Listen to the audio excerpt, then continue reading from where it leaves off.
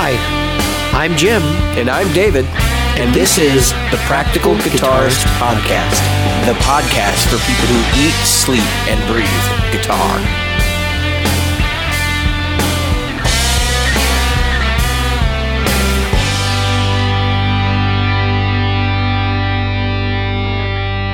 Hi, Jim. Hey, David. Me, David. So we're right in the I'm Jim.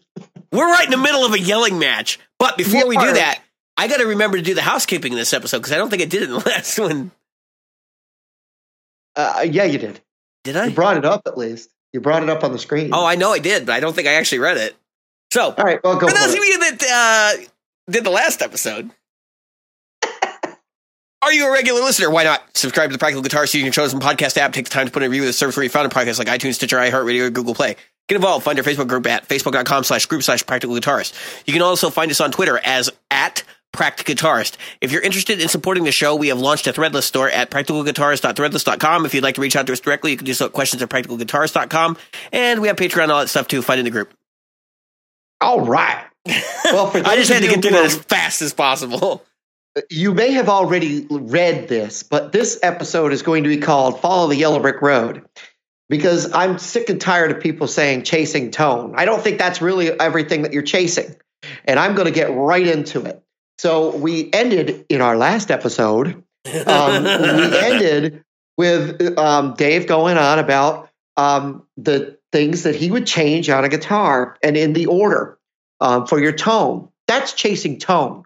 I'm going to call it following the yellow brick road.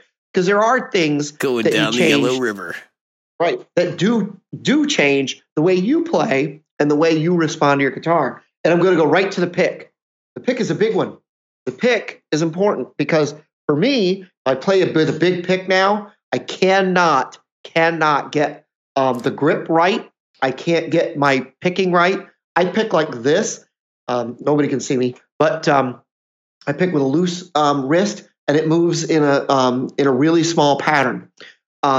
And I use a very small pick. Why? Because if I use a huge pick, I get my strings caught up. I do all that stuff. Does it change my tone? Probably not in the least.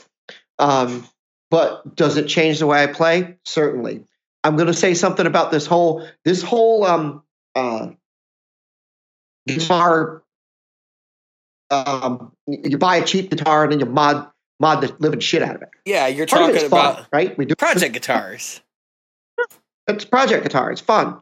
But the reason that I would do a project guitar is twofold. One, I want the one I want, and it's a cheap way to customize.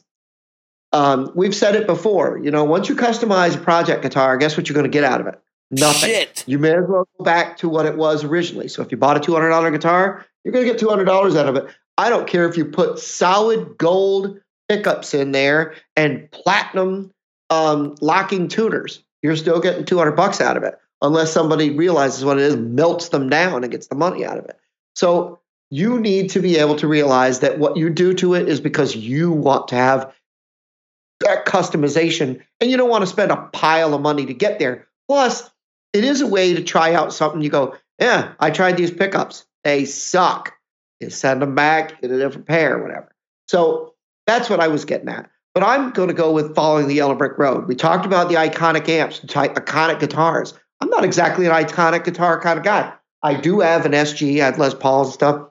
But my favorite, my two-stage guitars right now are my SG and my Custom 24. Well, my CE Custom 24. And that's it. I really could care less about dragging a whole bunch of guitars with me. And I'll be honest, the CE24 has a very dark sound. Those S15 or the 8515 pickups are relatively dark compared to the. You got a lot more low mids in that guitar. A lot. Yeah, you really, really feel it. It's growly. It's good. It's a lot of stuff I like doing with it. But anyway. Yeah, I think that changing your strings, again, we talked about changing your strings. Change your strings to make it comfortable for you, not for somebody else. I'm going to go on record to say, if you want to know the best strings, guitar, amp, whatever it is for you, go out and fucking try some.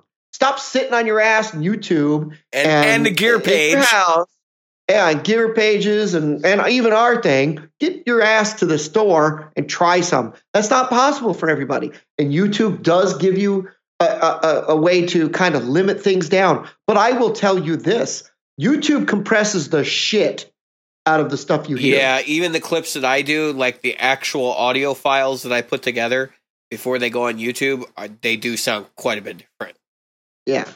And it is, and then not only the compression, you're playing them through your speakers and blah, blah, blah. It is not the room sound. How many times have you recorded something, gone back and gone, that is not what I heard in the room? Yep. Right? Yeah. And so then there's the YouTubers. And we don't always know this.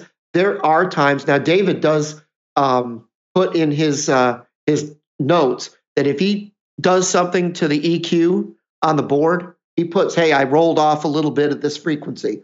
That way hey, he rolled off 64K, I think? Yeah, I usually do about 6.5K on fuzz pedals, specifically fuzz demos, because in general, you're going to do that in a real situation anyway. The only raging trouble you're going to get is right on the stage. Like if you're running into a board or something, you're going to roll off. And so all I'm saying is that to chase the yellow brick road, whether you want to call it chasing tone, chasing your feel, a guitar should feel right to you first. An amp should feel right to you first. Will it do what you need it to do? We talk about these cheaper guitars and how we're getting better and better guitars, and I honestly truly believe that we are. It was a time sub 1,000, now sub 500. You're reaching down there, but have you noticed this trend? Import guitars are going up in price. Yep. And there's a reason for that, and that's because their cost of living has increased too. The countries we're getting them from. I mean, we were building in Korea for a while, and that was, at that time, like Korea was a developing economy, and now they are a developed economy. I mean, your cell phones, chances are, have some root in Korea. Yeah, or China. Your chips come from Korea, and they're built in China. Yeah. So if you look back, let's roll back in the time machine. Go back about 60 years. It was Japan. Yep. Japan was the one we were going to, and then they got really good. And then what happened? Well, they rebuilt after World War II. Yeah, because if you think about it, 60 years ago, that's where we were, right? We're still on the cusp of that rebuild. 70 years ago, things were still in ashes in a literal sense. Yeah. So if you move towards this time frame, that's not a long time. That's in the lifetime of some of the listeners of this show. We paid for a lot of the reparations and stuff over there. We paid for their industry. We paid Japan to get good. Absolutely. We did. Absolutely. There's nothing wrong with that. No. We owed it to them. We did. We absolutely did. You can take two sides of that, and I don't want to get in the political argument. But now roll forward. Japan got expensive. Things coming out of Japan went from being, back when I was a kid, people joked around about stuff that's a piece of shit, probably came from Japan. Then it came from Korea. Then it came from Indonesia. Now we're coming from China. Yeah. The things that we saw as ways to get things cheaper are now starting to get more and more expensive. At some point, China is not going to be so cheap to get things from. Nope. And then we're going to be looking at India, South America. You basically follow the auto companies. If you look at where the auto companies are going now, you can get a pretty good idea of where we're going to end up. And look, there's no problem with going to foreign countries to get instruments. There's no problem with the quality increase. I get it. But the fact is, not everybody and their mother needs to buy a guitar and customize it. They're doing it because they think, look, there are some people that are like you and I, Jim, who doing it because they don't offer a production guitar that does what you want. Or we have to go to some brand we don't want to buy from, right? Right. And perfect example, Reverend, right? So when they come out with their East Cider, which I'm convinced they're going to do, they're going to have a Greg Koch East Cider, and it'll come with his pickups installed. And I figure it's going to be right around $1,100 to $1,500, right? Which is kind of in line with what the East Cider goes for over there now, the T style East Cider. So, okay, fine. I'll pay the $1,500 even if it's an import guitar, because the pickups alone to drop them in are like $450. Right. So it just makes sense to get the whole guitar and everything. And I don't care that it's an import. Do I give a shit about it being an import? No. No, absolutely not. My other alternative, guess what? It would be an import too, and that's a Mexican Telecaster. Yeah. And matter of fact, that's the other. I left them out. Mexico. 25 years ago, people joked. You got a made in Mexico guitar, the Stratocasters and the Telecaster. People were like, what a piece of crap. Now that has turned around. Well, I laughed. And I still laugh at that, because you do realize that Fender actually buses people from the Mexican factory to work in the American factory, and in the Corona factory, and vice versa. That's why they're there. Okay, they didn't go to Japan as their primary import line when they could have, and part of that was because Fender didn't want to look bad, because the Japanese Fender guitars were better than what they were putting out in the States when that whole transition happened. But also because they were in close enough proximity that they knew that they could use the green card system in the United States to their advantage to give people work visas and all that kind of stuff in order to get a better quality product with cheaper labor. Yeah. And I know it sounds like an awful thing, but ain't nobody complaining. I mean, you're still buying Mexican Fenders hand over fist. Right. And I don't think the country of origin is what determines quality. Do you know what I think? Do you know what I honestly still think cost does. Do you know what I think the country of origin actually, what it says nowadays to people who are buying guitars and all that? I think it's a human rights thing, and I think it always was. I think people looked at it and they said, and maybe it wasn't everybody, but I think it was the people that got the stuff started and were saying like, oh, Korean guitars suck. When, people professionals were buying Korean guitars and using them, especially in the case of PRS. I mean, there's a lot of SEs out there in use by actual professional musicians. Absolutely. And I mean, guys that, play on stage every night in front of big crowds. And I think there was almost this like stigma that it was like, well, that's a sweatshop guitar because it came out of the Samick factory. Or it came out of the Court factory where people die. And it's like, look, those people need jobs too. And I absolutely don't want anybody to work in sweatshop conditions. But we don't know anything about these other companies. And the reason why these companies have all been successful, Court specifically, is because we here in the United States would rather save money. So this whole like mythology about American instruments being the best, and it's a mythology. Look, it goes along with the same line of thinking that I'm going to go buy U.S. made guitars because I'm going to support American workers that came from Mexico yesterday with a green card or visa to work for Fender USA, and will likely be going back to Mexico to sleep tonight. And then the company is going to buy all their parts from China anyway. So it is. Your money isn't staying with the company you buy from. Like, get off it. I'm going to center myself before I start screaming into my microphone and cause a bunch of distortion. All right, I'm holding in my hand a pedal from a guy I really, really admire, and that's Brian Wampler. I have the Pinnacle Deluxe V2 in my hand, and I'm holding it up for Jim to see. And even Wampler and these companies that stamp this Made in USA stamp on their stuff, where do you think the components are coming from? Absolutely. Where do you think they shop? Do you think they're shopping at USA Foods or someplace where they can get locally grown everything? No, they're buying shit that's coming from China. The packaging's coming from China or whatever. Like, they're the same thing as everybody else. They buy a car that was made in Mexico with parts brought in from China. Like, Right. guys. Where do you think their sneakers came from? Where do you think their shoes came from? Where do you think their shirt came from? Their underwear? Where do you think their television came from? You know, where do you think that the call center for their internet is? Yeah. Come on. Now when I see, Stop. now when I see, and I saw it the other day in a Facebook thing, or no, it wasn't Facebook, it was YouTube.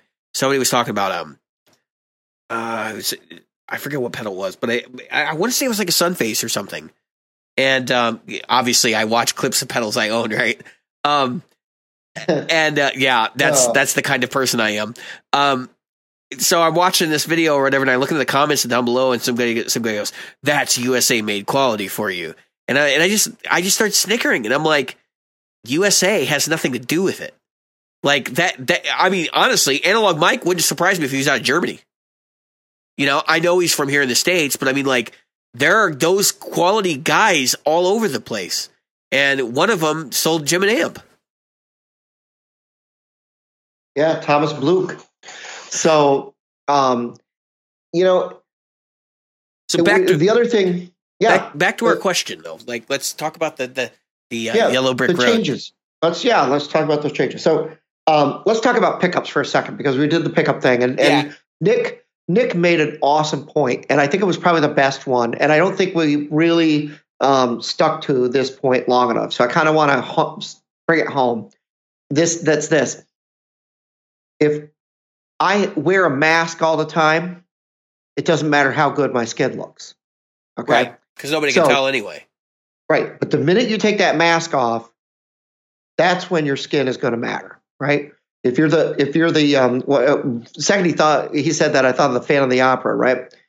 And I just wanted to bring that home, because if you're going to play with good pickups, you know, I cannot make the sound of my CE sound like my SG, and I can't make the SG sound like CE.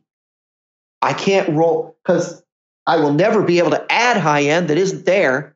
Right. I can't add low end that's not there.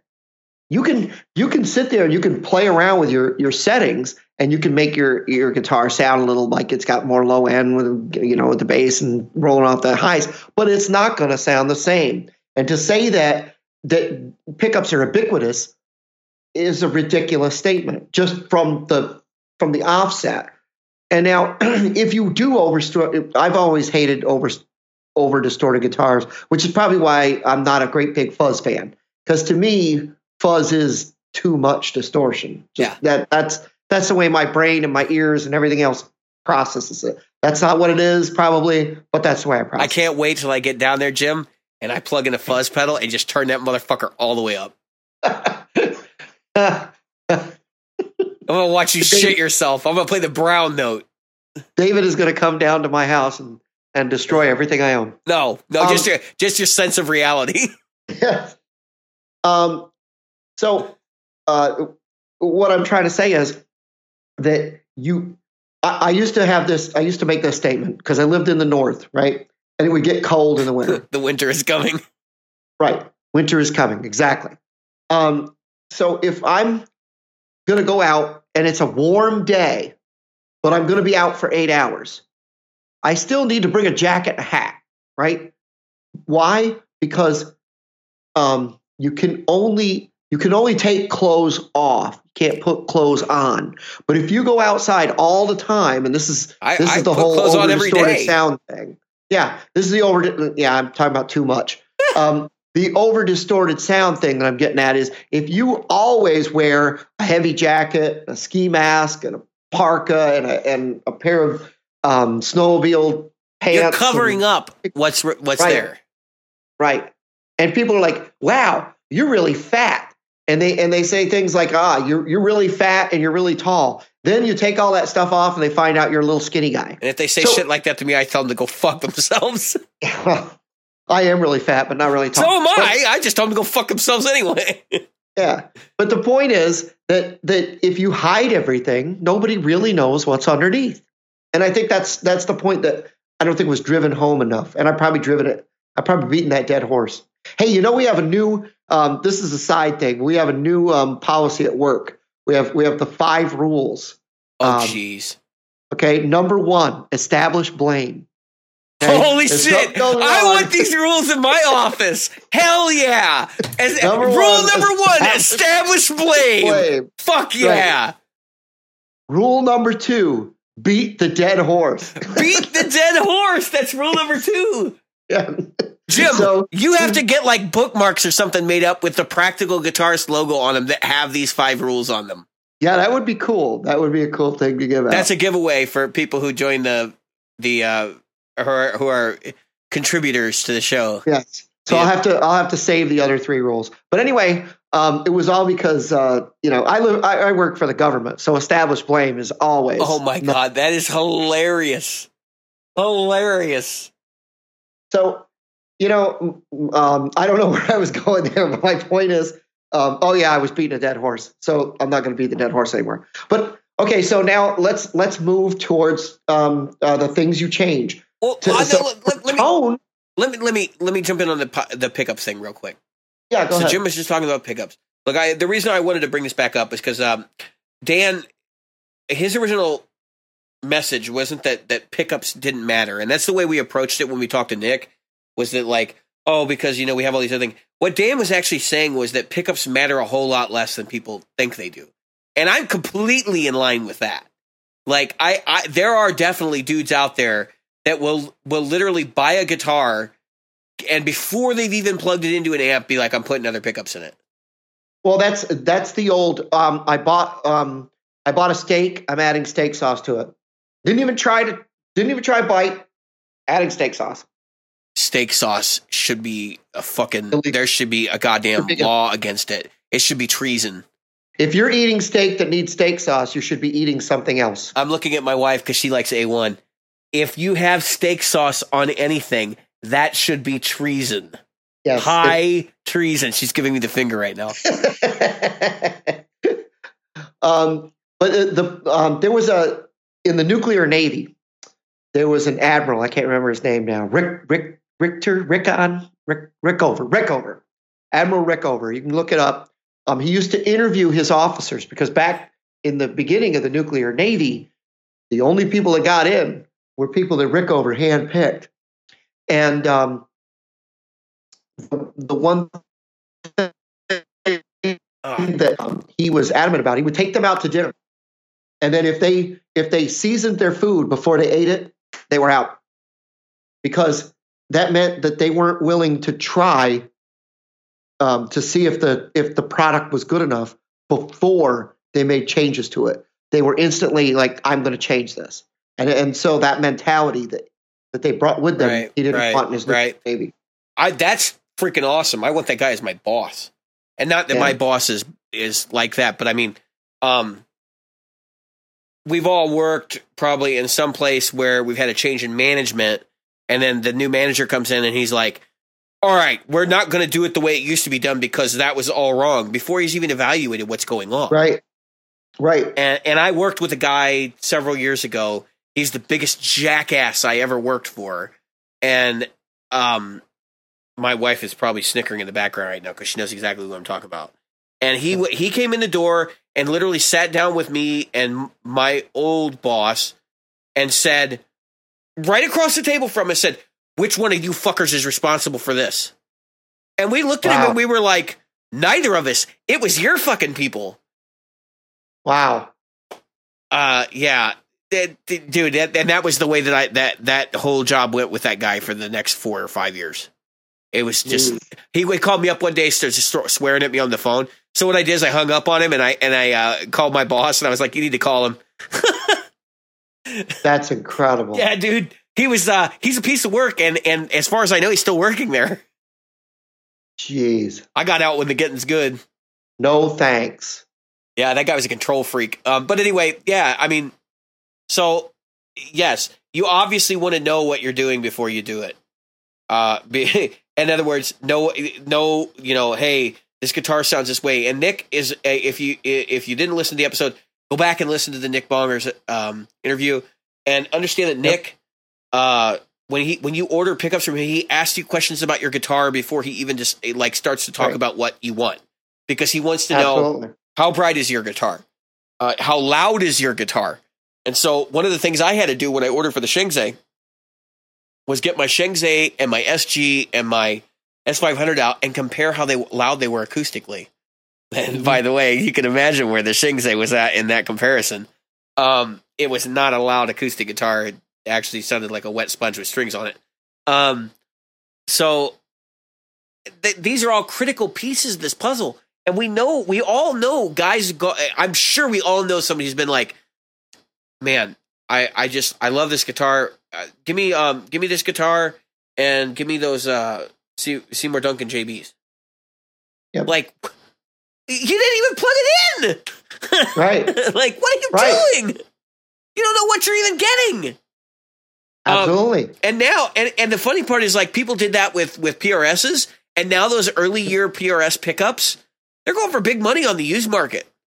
Like, there's a collector's market for those now, because and our good buddy Ed Roman used to talk about having drawers filled with PRS pickups that people wanted, ripped out of the guitars. And I can totally see it. Like, there is definitely a specific class of player that probably has some overlap with what used to be PRS's core market, who is like, I want this PRS guitar, but I'm going to take these pickups out and I'm going to put Seymour Duncan whatever's in it. Now, I'll say this about I think that the reason that we really went with the angle that we did with Dan Kish and the whole pickup thing was not so much. I'm sorry, with Nick Bongers and that interview Dan's part of that was too, because not because of Dan, of what Dan said. It was because of what Fluff said.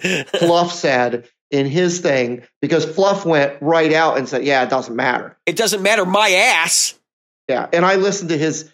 I feel bad. They should allow you to take a view back, because you should be able to say, you know what, I hated that so much, I don't want them to have my view. Well, I think monetization should not be based on views so much as likes, because YouTube needs to encourage good content, or they need to have some algorithm that says you get a certain percentage more if you have X amount of likes per view. Because don't tell me that people didn't play the song Friday. Remember that song? What's that girl's name? Karen Black or something? No, it wasn't Karen Black. I don't know who it was, but it wasn't Karen Black. Rebecca Black. Yeah, because Karen Black was a B movie science fiction actress. She was an actress. No, Rebecca Black's Friday. Don't tell me that people didn't play that piece of shit song every Friday just to piss everybody in the office off. This is why we have a no music policy in my office, which I regularly violate. Yes. Yeah, I just put it in my earbuds. But anyway, the Yellow Brick Road, there are things you can change for feel. Like, you were talking about changing out pickups without even trying a guitar. I know what what the classic vibe vintage Squire sounds like. And I know that, I'd be all right having one. I'd be all right with it. But I want the David Gilmour pickups in there. Well, the Stratocaster. No, I totally get you on that one, because of what you're trying to do. Like, you're buying that guitar trying to set out to achieve something. And we all know that there are people that do that too. Ryan Burke's a good example. He he bought that neck, and then he made the Defender Flying V thing. And I'm really buying a body for my pickups, not buying a guitar and then changing the pickups. Yeah, Jim's doing an actual project. Like, he's starting with that in mind. He's not doing what I did when I bought the Shengzai, which was to know it was going to be a project, but figuring that I could at least salvage some stuff out of it. You salvaged the wood. Yeah. I feel like I reclaimed the wood from the garbage. Yeah, exactly. It's a reclaimed guitar. Oh, you know what though? When I took the pickups out, it sure as fuck looks like that's an actual cap. Yeah. That it's not just a veneer. Again, I was saying that I think that the thing that changes QA/QC with guitars, and we're going backwards a little bit here, but to get to that is price point. let's face it, if you're only charging $200 for a guitar at the end of the road, right? At the very end of the road, you're getting $200 for that guitar. You're not going to take a lot of time with each of those guitars. Pay somebody at the end of the line. Right. You're going to build it, and whatever comes out of it, if it's good, it's good. If it's okay, it's okay. If it's shit, you can't afford to throw it away. Sell it anyway and take the chance somebody won't return it. That's what you do. So I heard, and this is the other side of the pond. This is in the United States. I heard that Shure, when they came out with their performance gear, the PG series of microphones, the performance gear or project gear microphones. Yeah, that's my rehearsal microphone's a piece of shit performance gear one. Go ahead. Well, the PG mics were actually made same place at the same time on the same line as the regular SM series. Yep. And the reason that they're labeled PG is because they didn't pass quality control specs, but they passed like a lower grade, and they're like, these are good enough for tour grade, and we didn't want to throw them away, so that's what they do is they rebrand them PG. So absolutely. That's an interesting thing. I mean, it's not like they just earmark every fucking microphone that gets made that day as a PG because that's what they're running that day. Like, right. It's literally like these are the rejects, but they're still good enough to be used. They're just not. They're not what we would consider an SM. And I highly doubt that they even care about when it comes to the PG mics. They probably don't have a separate line for PG, or at least they probably don't. I wouldn't be surprised. So if you know anything about microphone production and microphones in general, like it's a very hit or miss thing. And a lot of the cost when you buy a really expensive microphone is because they threw like three away while they were making for it. Especially if you're buying a ribbon mic. I mean, you go buy like a Neumann ribbon mic or something, you pay like $11,000. Not Neumann, but a Royer or whatever. And then you look at the mic and you're like, why is this thing $11,000? There's like nothing to it. Because they threw away four while the ribbons fucking broke. Okay, that's what happens. That's the truth.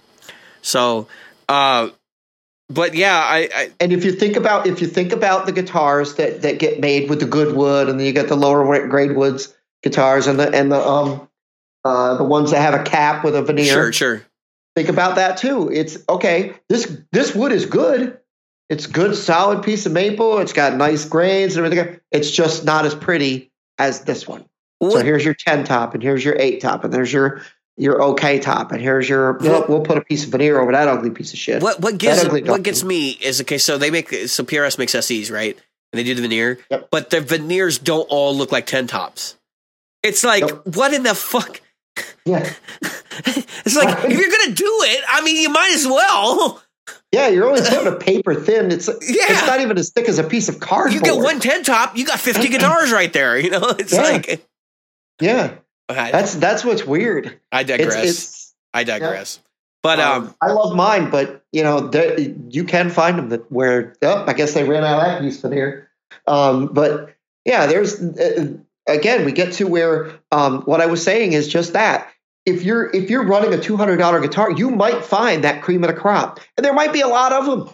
There might be a good 40% or 60% that are really good, and then 30% or 20% that are and then 10% that are literally garbage. But if I sell them at that price point and I get them in the store, and then the store goes, and then they say, well, go ahead and mark it as a second. Go ahead and mark it down, and they can get it out the door for $50 or whatever. Then at least some money came back. In Shure's case, I'd rather see him do that because I feel like there's a lot of raw materials that gets left on the table. And let's face it, our environment's not very good these days. So, but yeah, to get back to our point, like we're talking about pickups and we're talking about the Yellow Brick Road, and ultimately, like the reason this discussion comes up is because yes, people do tend to idolize certain things in their signal chain that aren't as important as other things. If you analyze where your tone comes from, and I'm not just talking. So you were talking in the beginning about needing certain picks for certain things, like you can't play without the certain thing.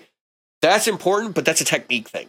Okay, that is a completely like I said. That's why I called it the Yellow Brick Road, not the tone chase. Yeah, I'm not chasing the tone with that pick. Right. I just wanted to get back and clarify that definition a little bit because I knew exactly what you're saying.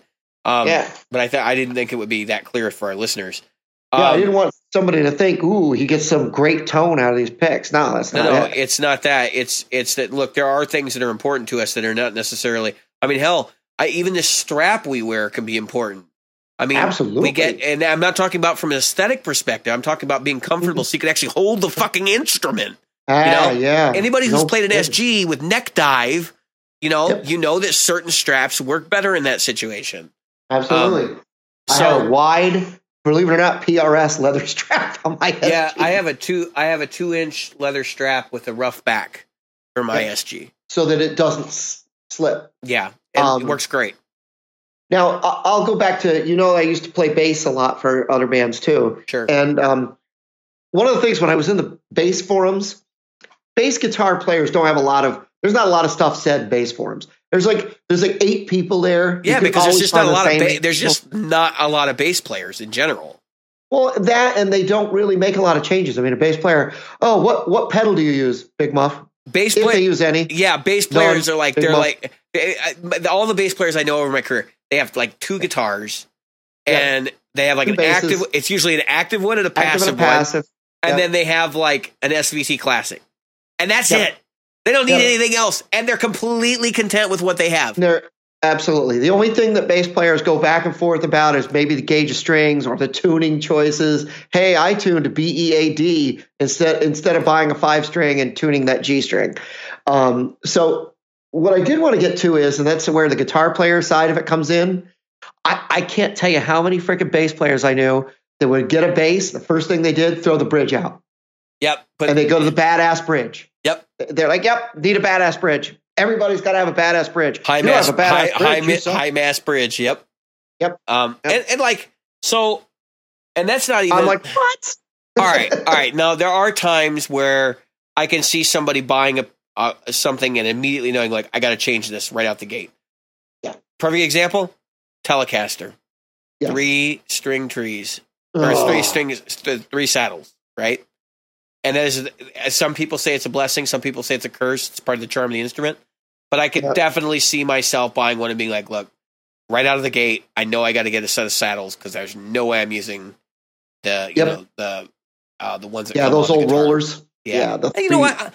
I could care less, to be completely honest with you. But I could definitely understand somebody like, I'm getting the Telecaster and the first thing I'm doing is this. Like, that's something that I could definitely see. And in a bass, I can see, you don't want a pop metal bridge because that's not going to last. Right. But I can understand that too because you don't want bridge lift. Right. Well, so I just look at it and go, you want the badass bridge because it just depends on what body bass you're playing. But like most bass players I know, their passive bass is a P bass. Yep. And the P bass. I love my P bass. The P bass. I miss that. The P bass is like usually a lighter body. And so I think it's like I need that mass to be able to handle, getting some sustain out of the strings. And like I kind of get that. But I've also heard people doing that on like active basses and stuff. And it's like, what do you need that for? Why? You have an active fucking EQ on the guitar. Yeah. Like you can put active pickups in a pizza box, and put a neck on it, and you're going to be golden. Yep. You might have to reinforce the box, but yeah, as long as the box doesn't fold under the pressure of the string, which is whatever 100 pounds it is. I might buy one of the pizza box guitars that guy's there at Sweetwater next year. Yeah, that'd be a good one. It'd be fucking weird. Yeah, but the point is that there are other people there are other musicians that do that. Reed players. They're very specific about their reeds. Or I want to get to this though. When it comes to guitars, we are still very lucky because let me tell you something. Try buying a keyboard for $500 and see what you can get decent. Yeah, right. Yeah, because we have we hold such sway in the market. I mean, listen, Guitar Center used to be Organ Center, right? And then they became Guitar Center when they realized that there were more guitarists on Earth than there were organ players. And so they were like, oh, we can market to these people more easily. And the industry has done the same thing. Like, how many plugins are there for guitars? Right. I mean, how many? You just stop and you think about it. And like all the gadgets and crap that they make for us. And yeah, it's pretty clear that like We are the biggest market. Yep. What does a keyboard player use? Sustainer pedal, possibly a wah pedal. Yep. He might have a rack effects unit or something. Yep. But I'm just talking about the money.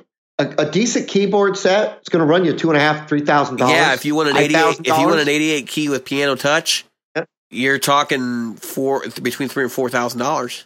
Yep, and that's in the normal market or used market. That's not even talking about like an analog synth or anything like that. I mean, you can buy yourself a. Yeah, go ahead. You can get like a mini Moog, and I think it's like $3,000 or some shit. Yeah, yeah. So Sam, what's the name from Deering there could probably chime in on that. But the thing that you've got is then look at your drummer. Drummer's got a lot of money in those drum kits. Yeah, dude. To get started on drums, you're looking at minimum $600. You can start on guitar for $300. Yeah, and that drum set for $600 is kind of a shitty drum set. You're talking $2,500–$3,000 again for a decent set of drums and cymbals. Because let's face it, if you got shit cymbals, that totally screws up your sound. And if you want to record your drums, you're talking about microphones and miking. Yeah, yep. I mean, it's just like and even your basic club drummer is going to have 2 mics minimum. That's a snare mic and a kick mic. So all right. And then let's back up even further. Even if you're a vocalist, right? Mm-hmm. You got to have at least an SM58 and a PA. Yep. And a PA. And if you think a PA is cheap, go out and buy one. No, well, I mean, you can get the portable unit, but I mean, that might be okay for a rehearsal, but you ain't cutting it live. No. So. No. You need 15-inch speakers these days active. You're talking $1,000 for a pair of EV, sorry. I got guitar in the brain. EV, 15-inch speakers. You got to buy the sticks. You got to buy lights. Somebody's got to put those things up. People often, and let's not forget the board. Yep. And nowadays, if you're going to get a board, you're going to get an iPad controlled board. Those things run, quite a bit of money. You're talking. I would go full analog board just so I can train a monkey to use it. But I'm just saying, if you want to control it from the stage, sure, you can have one of those iPod boards. Yeah. And mic stands and so on and so forth. So guitar players, we bitch about $3,000 instruments. Go buy yourself a violin for any given symphony sometime. Jim, let me jump in here. We're talking about violins. You want to buy a beginner violin? You want to buy like a student grade violin? Take a wild guess what the cost of a student grade violin is. What is it? $1,800? No.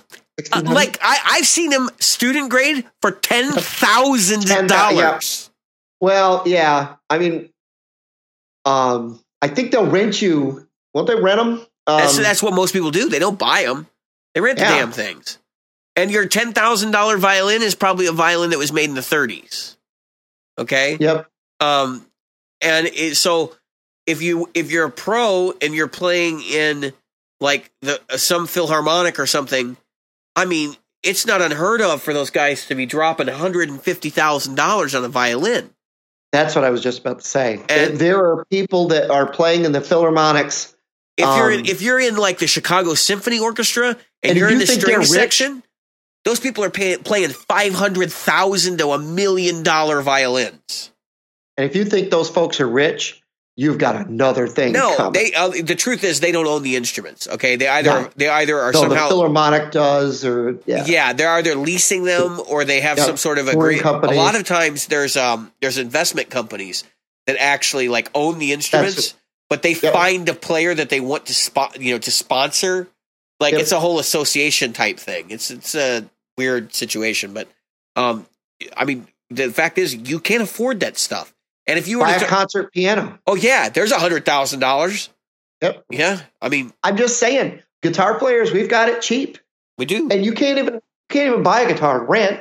anymore. You can't rent a guitar anymore. Well, I suppose there are lesson studios that still allow you to use I have heard lesson guitars. I have heard that if you go into Guitar Center or Sam Ash and you ask to rent something, they can make that happen. Oh, really? I didn't know that. I have heard. I do not know if this because I don't rent. My rent is I'm going to buy this and sell it on Reverb later. Yep. That's my rental. But that's my point. So we pour a lot of money. Let's ask, we should poll our listeners and our every single day, Jim. Every single day. How much money is in your rig? Oh my God. How much money is your rig? Just the one you're playing, not all your gear. Don't brag about how you've got $40,000 worth of stuff in the house and everything else. We've all been there. New price or used price? New price. Let's go new price. Well, unless you paid used. If you bought it used, because sometimes you can't get it. But let's just assume. Let's make the assumption you got it new. How much did you spend on your pedals and your amp and your guitar and your cable and everything else you take to a gig? So I can start $2,000 on my guitar, $2,000 on my amp and cabinet, right? Yep. And then $1,500 on my Helix. There you go. $250 on my Sunface. Yep. So what are we talking? $2,000, $4,000, $5,000, $6,000 in there. Yeah. Yep, in the $5,000 to $6,000 category, right? Yeah. That doesn't include cables. So if you take the SG I bought used, so I'll give it the used price. I got $3,000 right there, just in the two guitars, right? I've got the Hughes and Kettner was $500. The Hughes and Kettner 1x12 was $300 and change. We'll call it $300. My SM57 is $100, give or take, right? The microphone stand it goes on $65 because I have a good sturdy. You're right at $4,000 right now. Yep, without a pedal. That's without a pedal. So add my pedals in, 8 pedals of an average of $150 a pedal. So I'm right at what? You're right at $5,000. Yeah. So we're we're right neck and neck. That's not my vocal stuff, but that's beside the point. It's a whole other thing. Yeah. So if you look at that, you're taking $5,000 worth of equipment with you. And if you don't have insurance on your gear, you're an idiot. Okay. Just saying. Well, I'm an idiot, but right now, I'm getting insurance. I'm in the process of doing that. I got the insurance. Yeah. Well, the thing is, like, a lot of people don't. I mean, I'm insured. I got homeowners, and I'm not doing this professionally right now, so my stuff's covered. But and all my stuff's new, so I don't really care. I mean, it's not like I got vintage shit I got to worry about replacing. So if they give me new value for it, I'll be fine. But like, for those of you who don't have insurance, definitely look into getting it. It's very cheap. Yeah, if you go homeowners, and I've heard too many stories about people having somebody break in their house and steal all their shit. And we don't realize how much money we spent. That's right. If you have homeowners, make sure your homeowners will cover your gear.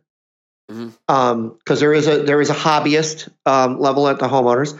If you're a renter, make sure you have rental insurance that will cover your gear. Oh my God, please do. But I can't tell you how many times that I see it on because I have a lot of pros and semi-pros on my Facebook page, and constantly there's always somebody that goes, "Yep, somebody broke into my place, stole all my gear." Yep.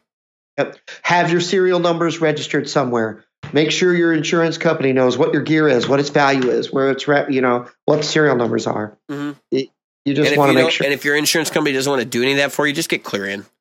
Like, they're not even that expensive. I mean, no. I got quoted for, we're talking about $6,000 worth of gear, and I got quoted like $10 a month. It's nothing. So it's very cheap. When you consider that you probably spend more on strings, it's stupid not to. But be that as it may, if you don't have insurance, get it. The point is, I guess, with this whole thing is that we spend this money chasing something, and like the things that we should be spending the money on are things like amplifiers and cabinets, speakers, and not so much pedals. And like you and I are both guilty of doing this at some point where we've had like a board with $1,000 in it or whatever, and it's like, look, your pedals should just fit what you're doing right now. It's not you don't have to have like every drive you're ever going to need on your board. That's just ridiculous. Like, which is why I should mention my new pedal, the Looper. Yeah, you got that RC3. Jim's just still running away from the fucking wagon. I don't know what I'm going to do. $100. No, it doesn't change my tone. Jim needs it. It does not change my tone. Whether or not Jim had fallen off the wagon by this point, Jim's going to have to because he's changing his band situation. Yep. So, and I got to figure out, hey, anybody that's done this before, because this is the first time I'm using a Looper in a regular live situation. If you have done this, maybe you could pipe in and say, hey, this is the best way to use it. Because what I'm thinking is, because it's got 99 slots and 3 hours of memory, I'm thinking about just going in, recording the loops.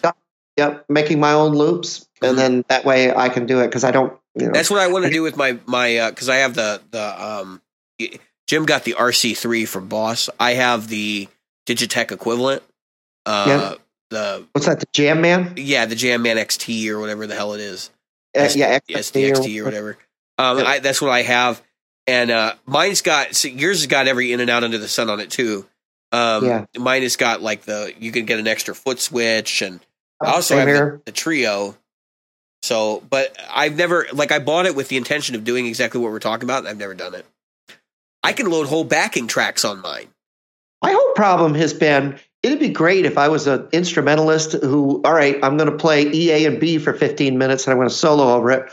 But, because that's what you see in all these demos. So when I get this done, I'm going to upload a demo of me using it that is actually like playing real music. Well, we know there's some guys in 60 Cycle that do that actually go out and gig and do a whole show with a looper. And that's my hat's off to those guys because you got to have your shit in order to pull that off. I agree. So, Jim, my thoughts for you are you're going to have a good time with this, but it's going to be a lot of work. It's going I got months of prep time. But look at it this way: you could charge the same amount as a full band. I know, or half, and take it all home. Yep, that's my logic to it right now is I can walk in, get $50 to $75 an hour in this area easily, and do a 2-hour minimum gig.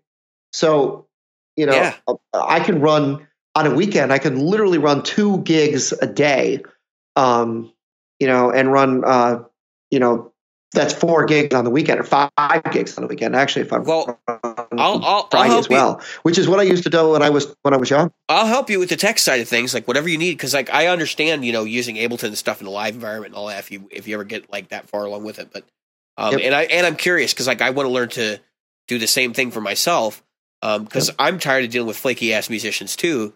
So we'll learn together, but I guess.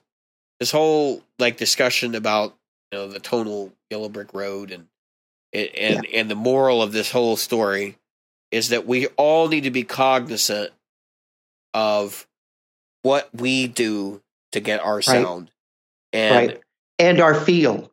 That's the Yellow Brick Road side of it, is our feel. Does that guitar feel right? Is it too heavy? Is it too light? Is it too thin? Is it too big? We've said this before. You might walk up to somebody and they're like, "Yeah, the best," like Ed Koch. He'll be the first one to tell you, "Yeah, my Greg Koch." Thank you. Who the hell is Ed Koch? Oh, that was a politician in the 70s in New York City. Anyway, let's just call him Man Squatch from now on. Yeah, Man Squatch. So Greg Koch was this huge guy, gigantic hands, and he even said, I would love to be able to play XYZ guitars all night long. But my hands are too big, which, wish I had that problem. But then again, I'm not him. And now he wishes he had my problem, which is his hands were smaller. So he's insane. He's an insanely huge man. As far as height goes, he used to be a little heavier and he lost a lot of weight. But, you could see him at Gearfest because he was a foot taller than everyone. Oh my God. Yeah. I saw people with him and I knew how tall these people were because I stood next to them and I thought, That is one tall son Yeah, of he's a a bitch. big motherfucker. Like, I mean, I'm willing to sure that even Ryan standing next to him was relatively. Ryan's fucking. He's the size of a tree too. And the funny part about Greg Koch is that his hands are so big he looks like he can palm a basketball. Yeah, and like even those big ass Telecasters and the giant fuck necks that he plays. Yep. You see him, and he's still massive compared to them. It's like, what in the hell? Well, he was like, when I met Charlie Daniels, this one really big dude. I watched him playing the Les Paul, in person, and I said to myself, wow, he makes it look like a fiddle. And when he plays a fiddle, it looks like he's playing a toy. Because I watched the guy. I was right there. He's massive too. So since we're talking about size and guitars, and this is where this episode is kind of coming to a close here. You know what I've always thought about doing, and this goes along with the project guitar thing. So, I played Gibson scale guitars, right? And I look at these guys, these huge fingers, and I go, man, they can make these giant fuck stretches, and like it's really obviously allowed them. Paul Gilbert, good example, has allowed them to do some incredible things on the instrument. Yep. I'm going, these guys go to Equitz or whoever to get a guitar made for them. And I kind of look at it and I go, why don't I just go to somebody and be like, can you make me like a 23-inch scale? Right. Like a 23-inch scale guitar? Because like, honestly, I could do the same shit if my guitar was smaller. Yeah. Same size body, just 23-inch scale neck. And yeah, would that be possible? I'm sure. Yeah, why not? There's a luthier out there that could take like build a Les Paul style guitar only with a shorter neck. I gotta be honest. I love the neck on this freaking SG. Well, man. So you're gonna have to run different string gauges, obviously. Of but course. I mean, then I could do all the stuff that like Steve Vai does. My fingers aren't as big as this. But the crazy part about that is you basically relearn the instrument. Because all of your preconceived notions about the distance between things are like completely fucked at that point. And it's almost like if you've ever played like a 27-inch scale for a while and then tried to go back to like a 24 3/4, it's like, what am I doing here? Actually, the classic example would be playing a bass and then going back to a guitar. Your arms clear the fuck out like, over in left field somewhere, and then you get on the guitar and it feels like it's all scrunched up next to you. Oh my God. I'll tell you. So I played I was playing in like 3 bands at the same time. I was playing guitar in 2 bands, a bass in another. And some of them I had the same songs. Yeah. I was playing the same songs and singing those songs lead. So yeah, I could talk about how that could fuck you up because you're like, okay, wait a minute, I have a lot of space in between these tracks. No, I don't. And then I got these huge. No, I don't.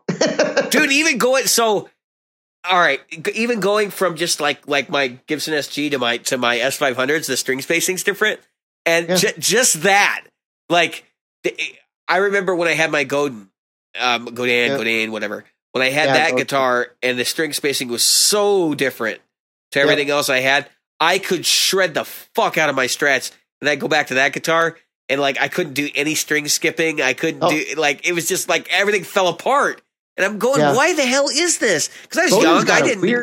I didn't know back then. Like I didn't, and now that I know, I'm like, oh, it's string spacing. Like that's why the pick never felt right when it was going in between strings, and like I couldn't sweep or anything like that. Like it totally makes sense now.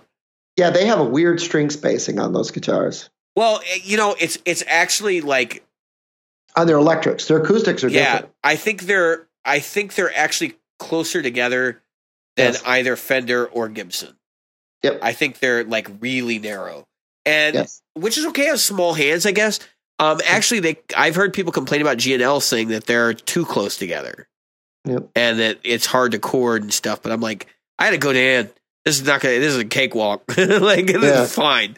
You started in the right place. Yeah, right. I mean, I was playing bass, and I was playing a 5-string jazz Fender American Deluxe. Not jazz, I'm sorry. A Fender Precision 5-string American Deluxe. And that thing was just, first of all, I wish I hadn't sold that bass because those 5-string Precisions are really cool. Like, they're a hard lot to of get. people love them. Well, if you look, there's a video. I put it on Rockin' Guitars. I could probably put it in our group of me playing it. And if you see it, I saw it. The bass, the bridge pickup was this deluxe, like double jazz pickup. Then I had the standard precision humbucker and There's a PJ. other spot. So it instead of being a single coil jazz, though, it was a humbucker, like two jazzes stuck together. And it really, really, I mean, first of all, it was I saw one today, but it was a 4-string. I'm like, oh, it was $2,000. But it was a 4-string, and I'm like, I suppose I could tune it to be. I was sitting there telling myself, don't buy it. But the other side was like, oh, I miss that bass so much. Tune it to a 5-string, it's fine. Well, nobody uses that high string anyway. Yeah, I got to that thing. That's what made me think about the old Harmony Central forums. Yeah, that's how long ago I was playing bass for a band. But everybody was like, just tune to B, E, A, and D. Nobody plays on the G string anyway. I'm like, really? Have you not covered All Right Now by Free? Yeah, it does. Have you ever played bass guitar in your life? Like, I can think of so many songs where they just like they're going nuts with that G string. In fact, if you really want to talk about it, John Entwistle, like a lot of his style is based on the fact that there's a G string available for him. So I don't know. Anyway, we're rounding out the episode. If we just rambled, I hope our rambling was entertaining at least. And fun, yeah. Entertaining, fun, stupid, whatever. Tell us about your Yellow Brick Road. Yeah, tell us what's important to your tone. Like, what is the one stupid thing that we've harassed about in this or opined about in this episode? Right. That like you're like, no, my picks are like crucial to my sound. Right. And again, we can talk about the subtractive thing here as part of this too before we wrap up, and that's of course the whole idea that if you don't have effects pedals in the way and you're just going guitar, cable, amp, and obviously that amplifies your picks, your strings, the cables you're using, like because those are now the only things you can do to change your signal. And even if you're going direct, like that throws a whole nother fucking thing into the wrench. If you're going direct, like, and when I say direct, I mean like you're literally plugging your guitar into the board. Yep. In the studio or something, your guitar better sound damn good because you're going to be able to hear all the flaws like no other. So just be aware of that kind of stuff. Don't, and this is why I get ticked off at Fluff's comments and part of the reason why we ended up on this whole discussion and took that episode, 2 episodes longer, is because people love to say what works for them works for everyone. And that's bullshit. And we need to get away from that. We need to get away from that. Look, not everybody can get by on every gig with all Boss pedals. You didn't see Prince going around telling everybody, what the fuck are you buying that for? You just need Boss pedals. Yeah. Yeah, exactly. And that goes right back to my comment that what works for someone else because physically or mentally, they're different than you. It's just the case. Don't think that if you're handed so-and-so's guitar, an entire rig, you're going to sound like them because you're not. Yeah, did you see that clip going around a long time ago with Eric Johnson playing through Zakk Wylde's audio guitars? And like they're like, oh, it's just like Zakk. I was like, no, it doesn't. Or not Zakk. Like it sounds like Eric Johnson. I was like, no, it doesn't. No, it doesn't. No, it doesn't. It sounds like Eric Johnson playing one of Zakk Wylde's guitar. It's like, yeah, exactly. I was like, this is bizarre. No, it doesn't. Like you hear his technique and you're calling it his tone. That's not the same thing. Yep. That's a whole nother can of worms that we're not going to get into on this podcast. Hopefully ever. Because I don't want the hate mail. But tone and technique, 2 separate fucking things. Get it right. Understand which is which. You don't, look them up. Figure it out for yourself because I'm not going to talk about it. Yeah. So all right, we're at an hour and 3 minutes. This is episode 2 for the last week of August in 2018. For those of you, we're coming up to our 1 year. Yeah. And we will be, by the time this one hits, unless something crazy happens, we will have over 5,000 listens. Yes, 5,000 downloads, 5,000 plus, whatever. Yep. We'll be probably well beyond that at this point. You guys have all made that possible. We'd like to thank our contributors to our Patreon. We're definitely looking at putting some Patreon content together. I actually have some stuff I need to get done and get it posted up there.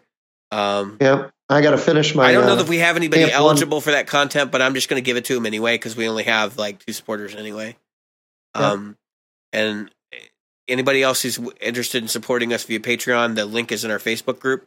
If you're not involved with the show, like on the Facebook level, I highly encourage it. We have an engaged group of people there who are really willing to talk. We love seeing that. We love that we haven't had very positive atmosphere over there. We haven't had to ban anybody in a while. No, we had one guy. In a while. One guy. We had one person make some politically incorrect statements that had nothing to do with guitar. He lasted about 6 seconds. Yeah, he's gone. that's the beginning and the end of that. But no, everybody in the group, Jay Wells, all you guys. I was going to go through a list of names, but I can't think of everybody right now. Fuzzmonger, Kish, Carlos. Carlos Mancha, like all you guys. Thank you for making the group a great place, and continue to foster your goodwill to others. So, with that being said, I've been David. I have been Jim, and we have been the Practical Guitarists. Absolutely. And I used my catchphrase again. That being said, I'm done. Bye.